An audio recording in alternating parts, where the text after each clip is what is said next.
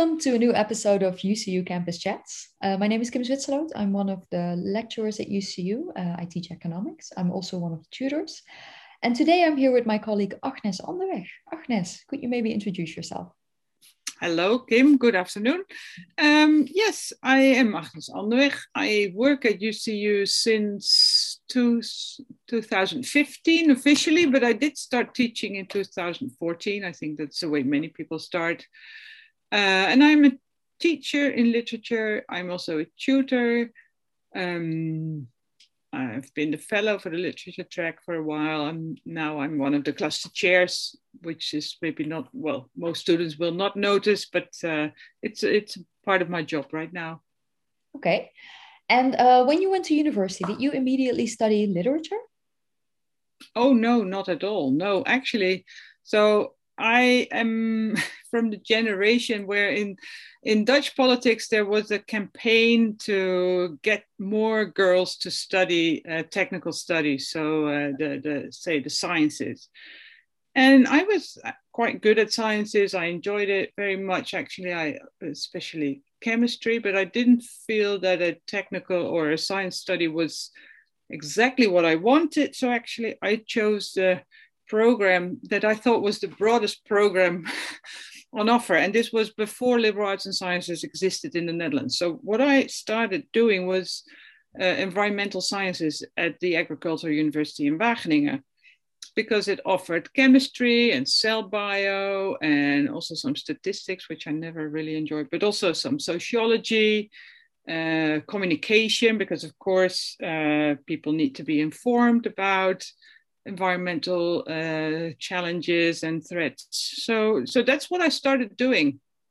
And I completed the first year, and people had told me the first year would maybe not be so enjoyable because it's the introductory year. But then I think in December of the second year, I realized I'm not sure I can do this any longer. And I'm not sure I'm really interested in this. And I realized what I really miss is reading. Because I had been a really, great fan of reading fiction, but I hadn't read a single novel in my first year.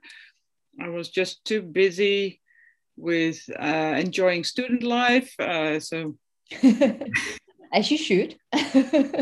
Oh yeah, I had a great time in Wageningen. Actually, I really, really enjoyed it, and I really, well, maybe we get there, but I really feel for the new students now who have to do this in their rooms. But so I sort of delved into from the introduction week onwards. So I think I did the full program from 9 a.m. till 5 a.m. back at 9. And then, that was my first week. But well, so then I in the second year, I realized that I don't want this. I want to do something with language and literature. And so I had to choose another program. This is also something I sometimes tell my students, my tutees, because of course, you have to then take a very motivated decision about what you want to study, right? But so I had made that choice. I want to do something with literature. I am in Wageningen. They don't have that here, so I have to go somewhere else. And then basically it was, I had just been in a disastrous, a relationship that didn't work out. Yeah. And so my ex was in Amsterdam and the new lover was in Nijmegen. So and they were both in the field of, in languages. And so basically Nijmegen and Amsterdam just were then impossible. So I chose Utrecht. Yeah, it's funny how when we're talking to our students, we also tell them, think about it carefully, but ultimately these kind of things can often determine where you Yeah. So also, actually, I chose Wageningen also partly because it would help. So it would mean I had to leave home because it was impossible to do it from my parents' home. And I wanted to move out. I wanted to live on my own. So yeah, I know these reasons always play a part. So then I started in Utrecht in what was my second year in February. I remember it well because it it had snowed, so it was my first class was behind the Dom Cathedral, achter de Dom. So it was snowy morning in February in this fantastic medieval building, and I thought, oh wow, if this is studying in Utrecht, I think it was a class on Renaissance literature. I thought, okay, now I'm good. But and then even I almost had chosen linguistics because I so at the point where I had to choose a specialization, and I liked linguistics. I liked doing semantics and syntax, and so there was a large chunk of that in the first year. And so then I had to choose a specialization, and I had almost chosen linguistics because I thought, well, that's the most technical, that's the hardest. Yeah. And then I thought, no, but I was here because I wanted to do literature. So let's do literature. So I did literature in the end, and gender studies, which I also found very interesting. Yeah. And gender studies, or? Gender studies, yeah. So, well, because one of the things so when I had these classes, we had to read like 40 authors and with one woman, which I thought, okay, this is strange. And there was a course on an introduction to gender studies. And so I thought, oh, I'm interested in that. And ultimately it led me to my thesis supervisor, who would later then also become my PhD supervisor, which of course I had no idea of at the time. And is there any particular book that you remember from the gender studies class that made an impact? Oh, well, yes.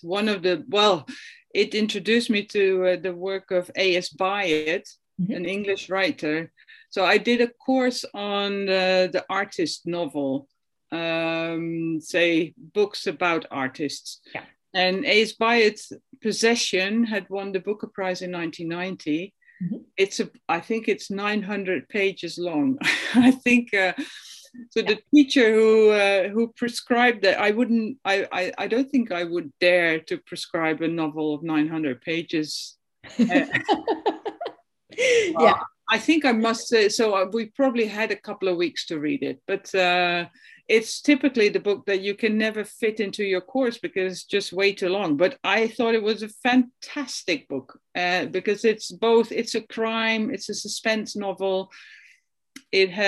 First time I skipped all the poems because actually there are quite a lot of 19th century style poems that she wrote herself actually. So there's a historical story in it, and there is a sort of a story about two scholars who are trying to retrieve find out about it. It's Dan Brown, but then the literary version of Dan Brown. So I thought it was a fantastic book. Okay, so for people who are not necessarily literature readers but do enjoy Dan Brown, this may be a nice way to step over, or? Well, why not? Yeah. Okay. Yeah. No, it's full. Well, Byatt always writes books that are sort of brimming with. There's always too much. So they're books of excess. So there's fairy tales, there's biography, there is love, there's suspense, there's and in a sophisticated fashion. So yeah. Good. And why was that book in the gender studies course? What about it made it relevant for the topic? Well, because the topic of the novel is it's also a parody on academic life. So where some people make career because they study the right people, or they have the right friends, or they and there's one character who has been a sort of elderly woman who has been sitting in her tiny office working on the biography of an obscure female writer. And so Byatt makes a very sharp comment about, okay, so she's always sort of neglected because nobody takes her seriously. And then there's the other sort of the historical story about a famous poet, male poet, and the woman he gets an affair with. And then it turns out to be just different than you expected as a reader. So she also takes she makes a parody of feminism. So she, in a way, she makes a parody of many things. It's very playful. It's also quite meta in the thinking about what is literature, or what is taken seriously, or what is academic life. So yeah. Okay, and because that led to, you met your future supervisor there. Yeah. Your PhD, because I mean, AS By, it wouldn't be Gothic, I imagine, but yeah, okay, a bit, yeah. Well, there is some grave digging in the, so sort of there is a scene where they enter the cemetery to dig up the remains of one of the writers to find out who he's buried with, or so. Well, there is some Gothic quality there, yeah. Because when you say Gothic, my first thought is like Dracula, Wuthering Heights, Tenant of Winsome Hall. I don't remember the name exactly. The Tenant of Whiteful Hall. Yes. Yeah. But when is something Gothic? Take the course. No, well, if I had more time in my day, I totally would. Oh yeah, I would take the course in beginner economics actually, but that's a different story. Well, so yeah, what we start with? So I teach a course on Gothic here at UCU, and in a way, you don't get very far with just say trying to identify the essential elements of a Gothic story. But so most people agree, and it's a very sort of flexible mode. It's not just you don't just find it in literature, but also in photography or in film or in music, fashion. But usually,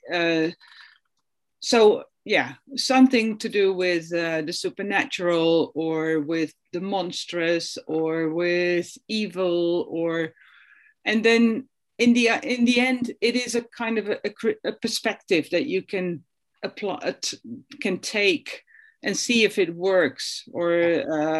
So there is a sort of established canon, so to speak, of Gothic literature that everyone sort of agrees on. But for example, Frankenstein, which was published in 1818, would at the time not be considered a Gothic novel by contemporary readers, because there had been a huge wave of Gothic literature at the end of the 18th century, and then it meant predominantly stories that would be about the Middle Ages, or stories that had to, so that. But Frankenstein is in a sort of contemporary setting. It's more a science fiction novel than a Gothic novel. But now for us, so what Gothic is also changes with the readership, so to speak. So we now think of Frankenstein as one of the, well, like Dracula, it's one of the icons of Gothic fiction, because it deals with, this transgression between the human and the monstrous, or the and that whole aspect of it having to be sort of harking back to an age of the Middle Ages, or having to do something with an aristocratic bad guy who has a damsel in distress. So that has sort of gone into the background. So yeah. Because your PhD was about Gothic representations in contemporary Dutch literature. Yeah, in 1980s. I don't think we call it contemporary anymore. I think I would have. But so it's a while ago. No, so it was what I tried to do is because Dutch literature had never been regarded as Gothic. It was seen as or because somehow the 19th century. It never happened because we were only doing domestic realism or whatever. And then, but in the 80s, Gothic studies came up or reading in a Gothic perspective was a way of, trying to get at, say, the stories behind dominant discourses. And I had collected a couple of, or people gave me advice on, can we read some Dutch literature, maybe in a Gothic vein? Okay. And so I read Reeve and Kellendonk, so for the Dutch students who, and Renate Dorstein and Vonne van der Meer. Most of these have been translated into English as well, if anyone is looking to read more. Yeah, not often, but yeah. And to see how can we make sense of these authors using the tropes of a ghost or a monster or reference to Frankenstein? What is it they refer to when they do that, or when they I think, well, I tried to make an argument for the 80s as a period of say, the Netherlands with a self-image of being sexually liberated and emancipated, and then so Gothic stories were a way to sort of paint the shadow version of that story of emancipation. So sort of what's lurking beneath the surface. Yeah. And so I was in a way, it was surprising to find that homosexual authors like Frans Kellendonk and Gerard Reeve, I could, by reading them, say, with a Gothic eye, you could see how. So it's a way of showing that so that even when, say, national self-images become sort of dominant, there are always sort of the counter stories to tell. So culture is never just one. Because one of the other things you've been working a lot is the idea of the Flying Dutchman, right? And what that says about national identity. And what is the Flying Dutchman for people who are not familiar with it? Yeah, the Flying Dutchman. Yeah, it's a great story. Well, the Flying Dutchman is so the Flying Dutchman is a captain of a ghost ship, and who is doomed to sail forever. That's the short version. There are many, many different versions of the Flying Dutchman story. It wasn't a topic in my PhD because I didn't consider it to be Dutch, and maybe also not literature, because its roots are in English, in British culture, British literature.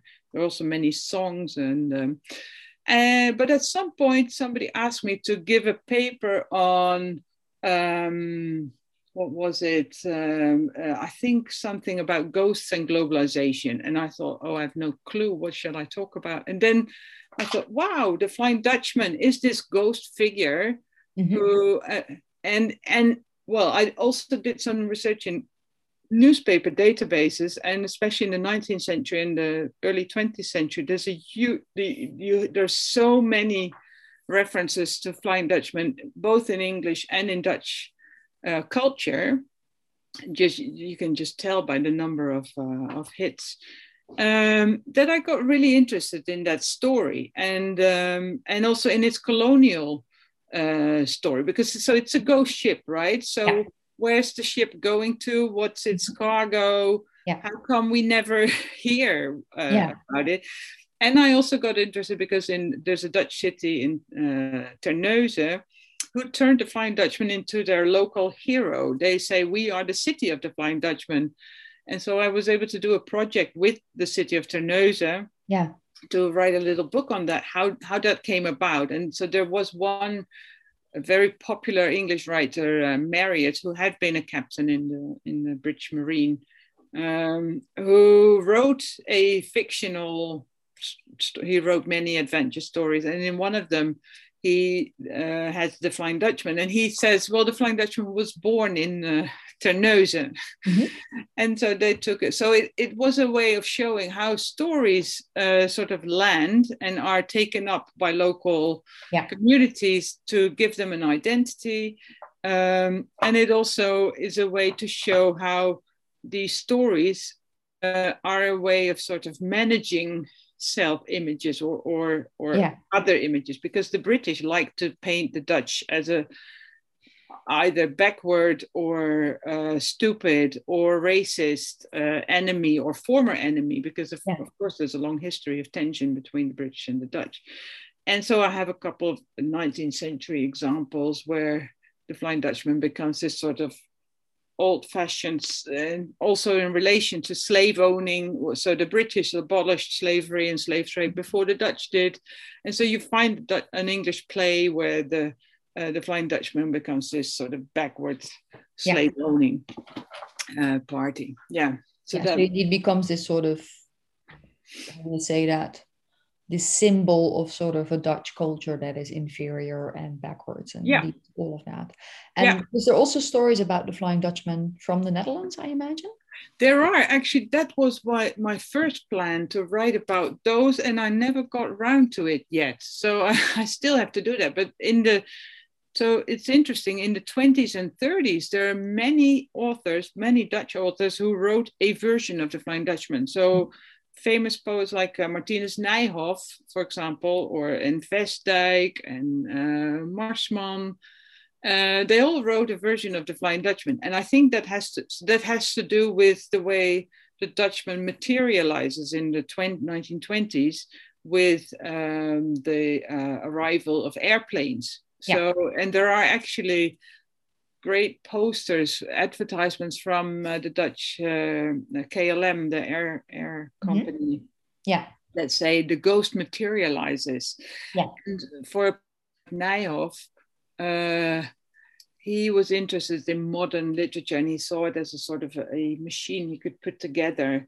And he uses that image of the Flying Dutchman to sort of describe the process of trying to grasp something ungraspable, so like the ideas floating around and turning them into a material text. And so that's, I think, fascinating. And I think this was also at the time that Fokker was starting to work on the planes for KLM. So for those of you listening, Fokker is a Dutch last name. I'm not swearing here. No. It's spelled differently.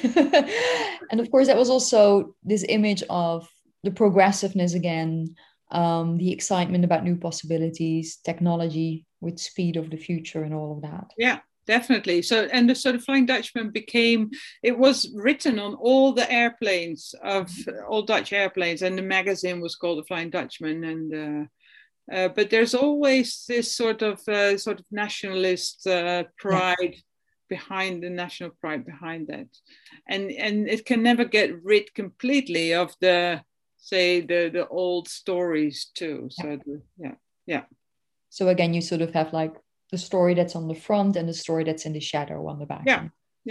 What else is attached to it?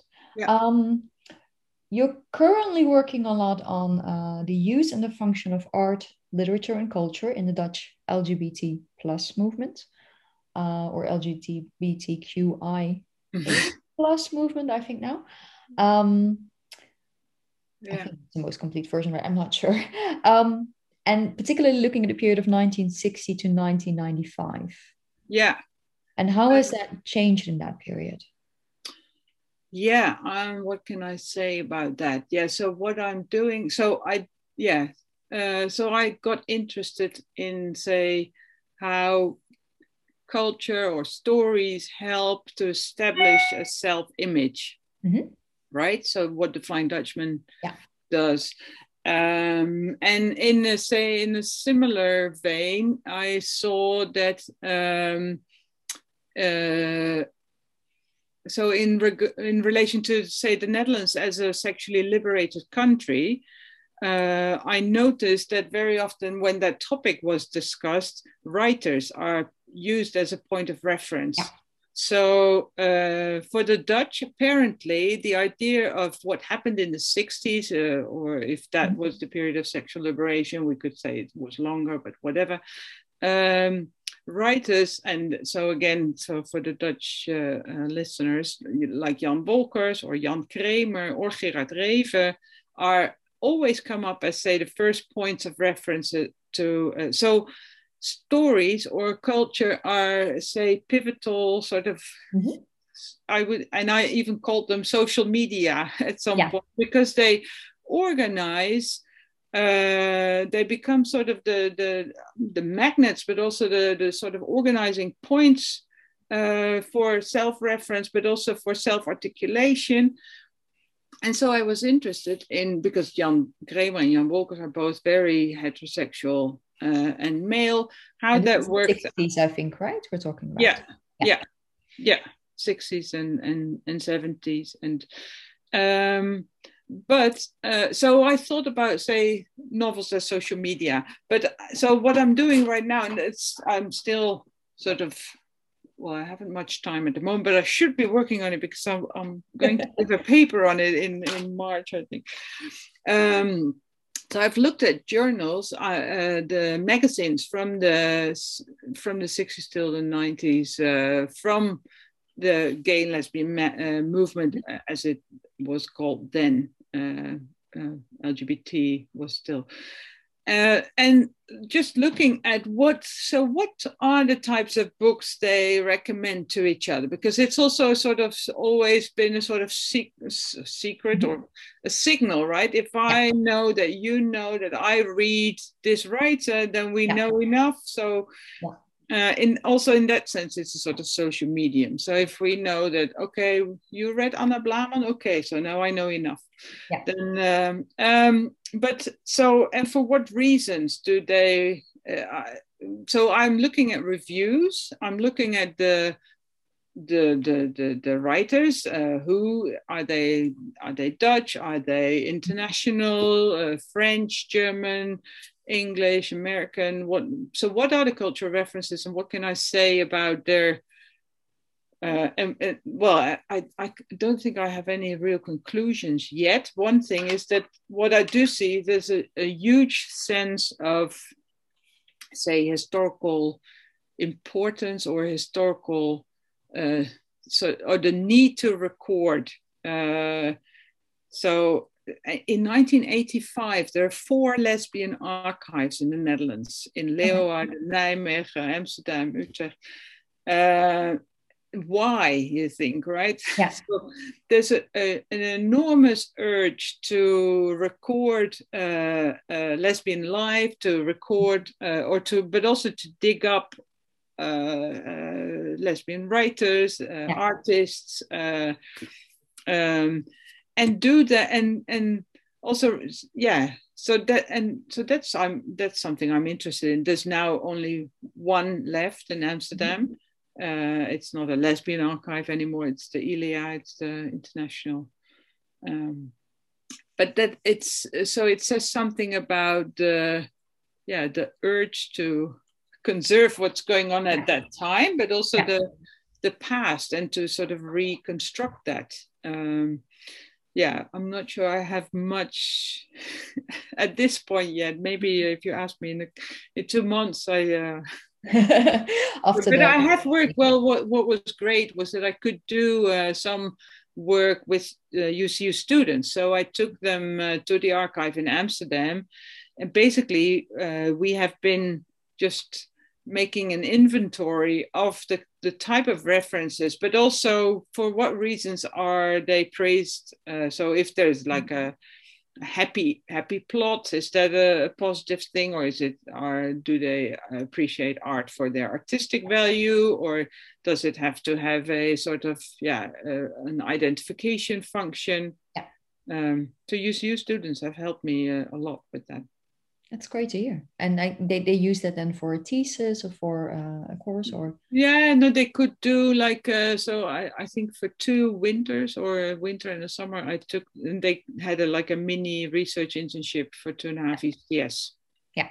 And it would give them a taste of working in an archive and sitting behind your desk, scrolling through old magazines, because the thing was, we couldn't do it from home because the content, it wasn't allowed to be published on the internet. So because of copyrights, and maybe also because of content issues, because the 70s had some very different ideas about sexuality than we would have now. So in what way, if I may ask? Well, there are in these magazines, for example, there are whole discussions about pedophilia. Okay. I don't think we could. They are not on the internet.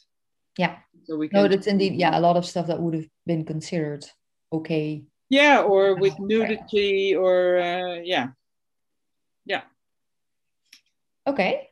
Yeah. And because of course one of the big projects you do at UCU is the One Book, One Campus events. I think 3 so far. Yeah. And what was the starting point for that? Where did the idea come from? Well, so I think it was just because we had there were little grants that you could apply for, say 1,000 or 1,500 euros, not that much money, but so with the idea, so please organize something. And I thought, okay, wouldn't it be great to have a real writer on campus? So I think the first one was with Caroline Duffy. And then I had, No, that was the year after. Okay, yeah. Yeah. And so Caroline Duffy, I invited her because I had written a review, she was the poet laureate at the time. But so before I did my PhD, I was a reviewer for a Dutch weekly for a while. And one of the reviews I wrote was about a volume by Caroline Duffy in the 1990s or something. So I felt I could just invite her and say, hey, I've been following you forever. And she said yes. So that was great. And then I thought, okay, let's not just have one event, but try to organize something around it. And her work was perfect for it because she has written such fantastic poems, but also many that could be linked to an occasion. So with some students, we recorded teachers reading a poem. I remember you reading a poem about cucumbers, right? Cucumbers and economics, yes. Yeah, so we selected poems that fit the disciplines. Oh, I could have done like every discipline, I think. Yeah, so we had linguists. Yeah, that was great. So we had little video clips and we had a Valentine poem, right? Yeah. Because she has a fantastic Valentine poem. That generally very funny, like very entertaining, extremely accessible. And but also very clever and very it's just very good. So, and we had this event which I think was great because she brought her own musician who happened to play the recorder, which I liked because I also played the recorder. I didn't know that, but it was just fun. And so then that I thought, oh yeah, we should do that every year.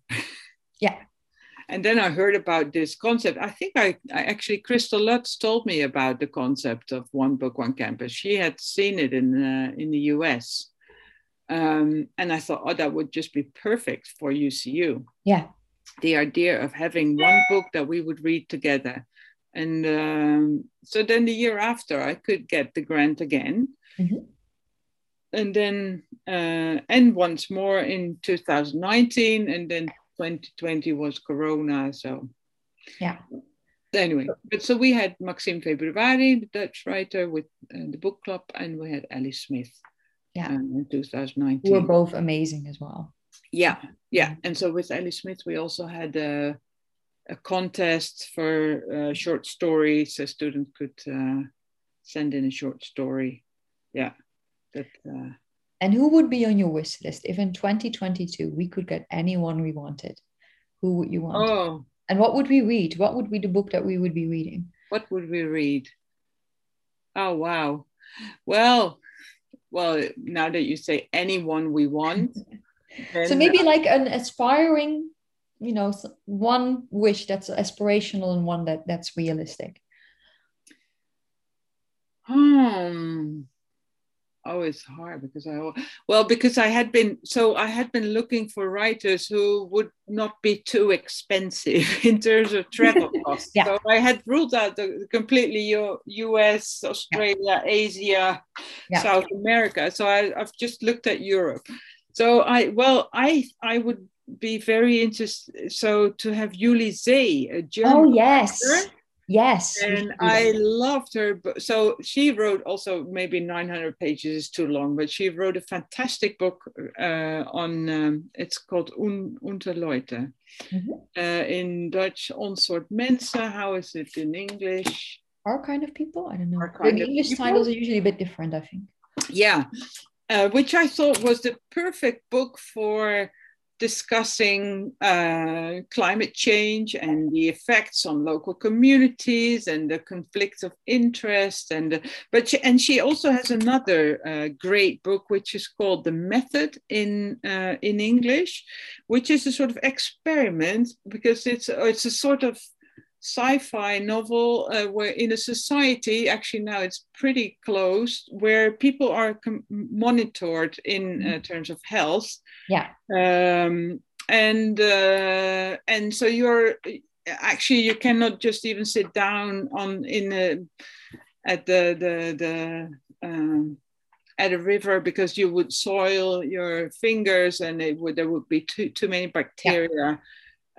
So it's a great, and there's a court case involved. So it actually also, so because it's actually not that easy to think of a book that suits many different disciplines. Yeah. And because I wanted to have a book that could speak to, to students who with many different interests. But I think Ulysses would be a great example, it would be a great author to invite.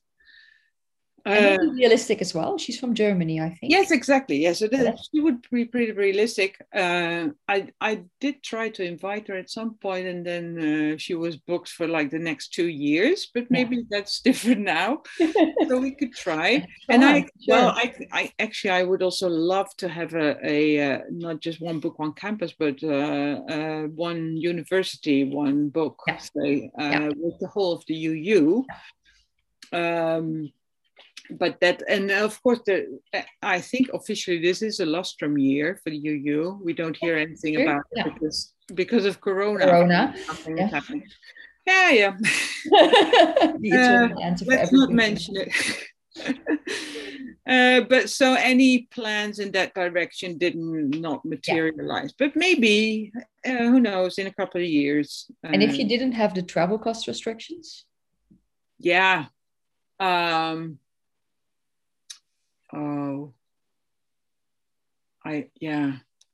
don't know. I would have to think about it because I've sort of parked it. I've just read Bernardine Evaristo. That's the Booker Prize winner. World Woman Otter. Yeah, which was really good too. But hey, so if you now just ask me for, because, well, I would love to have Michael Cunningham. Oh yes! Oh God, I'm totally. Okay, you need to invite Michael Cunningham. Yeah, or we just read Mohsin. I'm just looking at my shelf now, and we just talked about Mohsin Hamid last week in the Intro to Literature course on so the Reluctant Fundamentalist, and also his second book is quite interesting on with the refugee story. So yeah, he would be one too. Yeah. Enough events to organize still, for sure. Yeah. Now, of course, we mentioned a couple of times already, we're in the middle of Corona, so everything's a little bit different this time around. And I think the one thing that we're all feeling is that the campus community is, of course, very different now. So over the Christmas break, you had a couple of students over for dinner, right? Yeah. Well, it actually, so because I realized at some point, talking to one of my tutees, who is from Japan and or South Korea, but anyway, so she's now in her second year, and so we had been in touch, and she said, well, so I won't be able to go home for Christmas, and I knew she had not been able to go home for summer. She had decided to not go home for the first Christmas just because she thought I'll go next summer, and then that never happened. So I realized she just has never seen her family ever since she came to UCU. That's such a hard situation. So can't we organize something for students like her? And I know that other students also find January sometimes a long month because there's not so much to do. It's dark. It's dark. So I said, can't we just set up a little sign up list with tutors offering activities and students being able to sign up.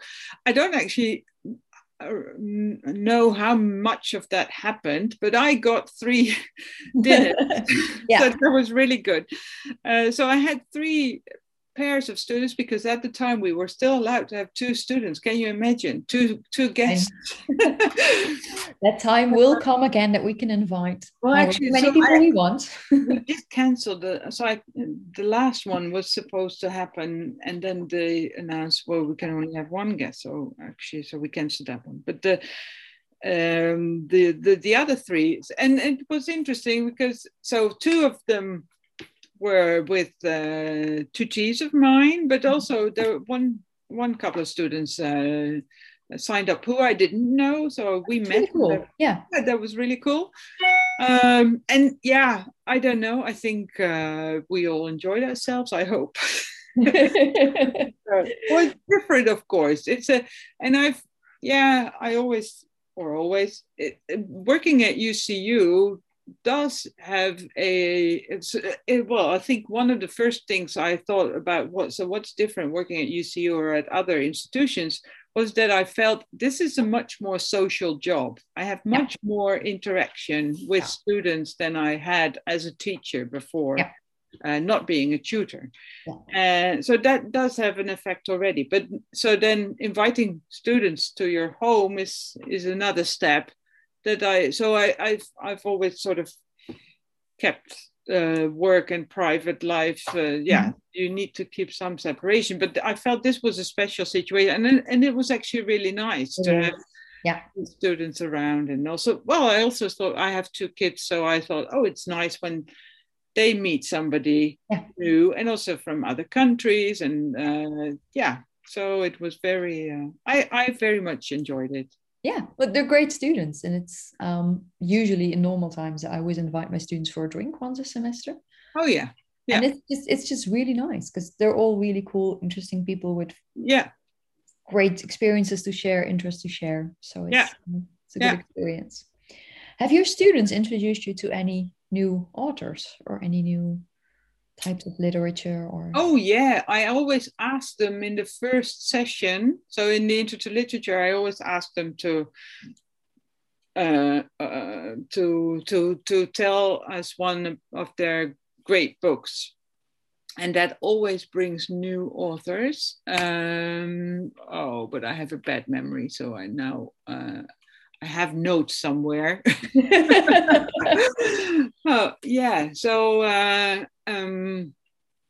Always. I'm always surprised because it's always such a variety of. So some apparently have read some like real classics, 19th century classics. Others read young adults. So, definitely. So one of my thesis students wrote a thesis on young adult books, and so some of these those were new to me. Yeah, and that has exploded, of course, in the last couple of years. Yeah, definitely. That is so much bigger. Yeah. No, so it's almost time for there's a lot of research, and of course we cannot do it. We just have a small track, but that would be a theme maybe to delve into, or that might be something for an interdisciplinary course even. Yeah. There's so many elements that come back there. Okay, are there any final things you would like to share? Oh, help. If not, that is fine too. Well, isn't it great that we have such a radio program? Yes, I do feel so, even if it's been hard, and I have been on campus, I must admit, but also because my neighbors started a renovation. Oh God, yes. Right time for it. The last year I did a small renovation. I tried to flee whenever possible, but now the neighbors have decided to, all neighbors, no. So I am on campus every now and then, and it's just every time I'm there, I meet someone, and were both happy to be able to wave at a real person. So yeah, I know that we miss this, and I know students miss it, and I know teachers miss it, and so yeah, I very much hope that we'll be able to meet soon in small groups or in yeah, that makes two of us. Yeah. Okay, thank you so much for your time. Okay, well, it was a pleasure. Thank you.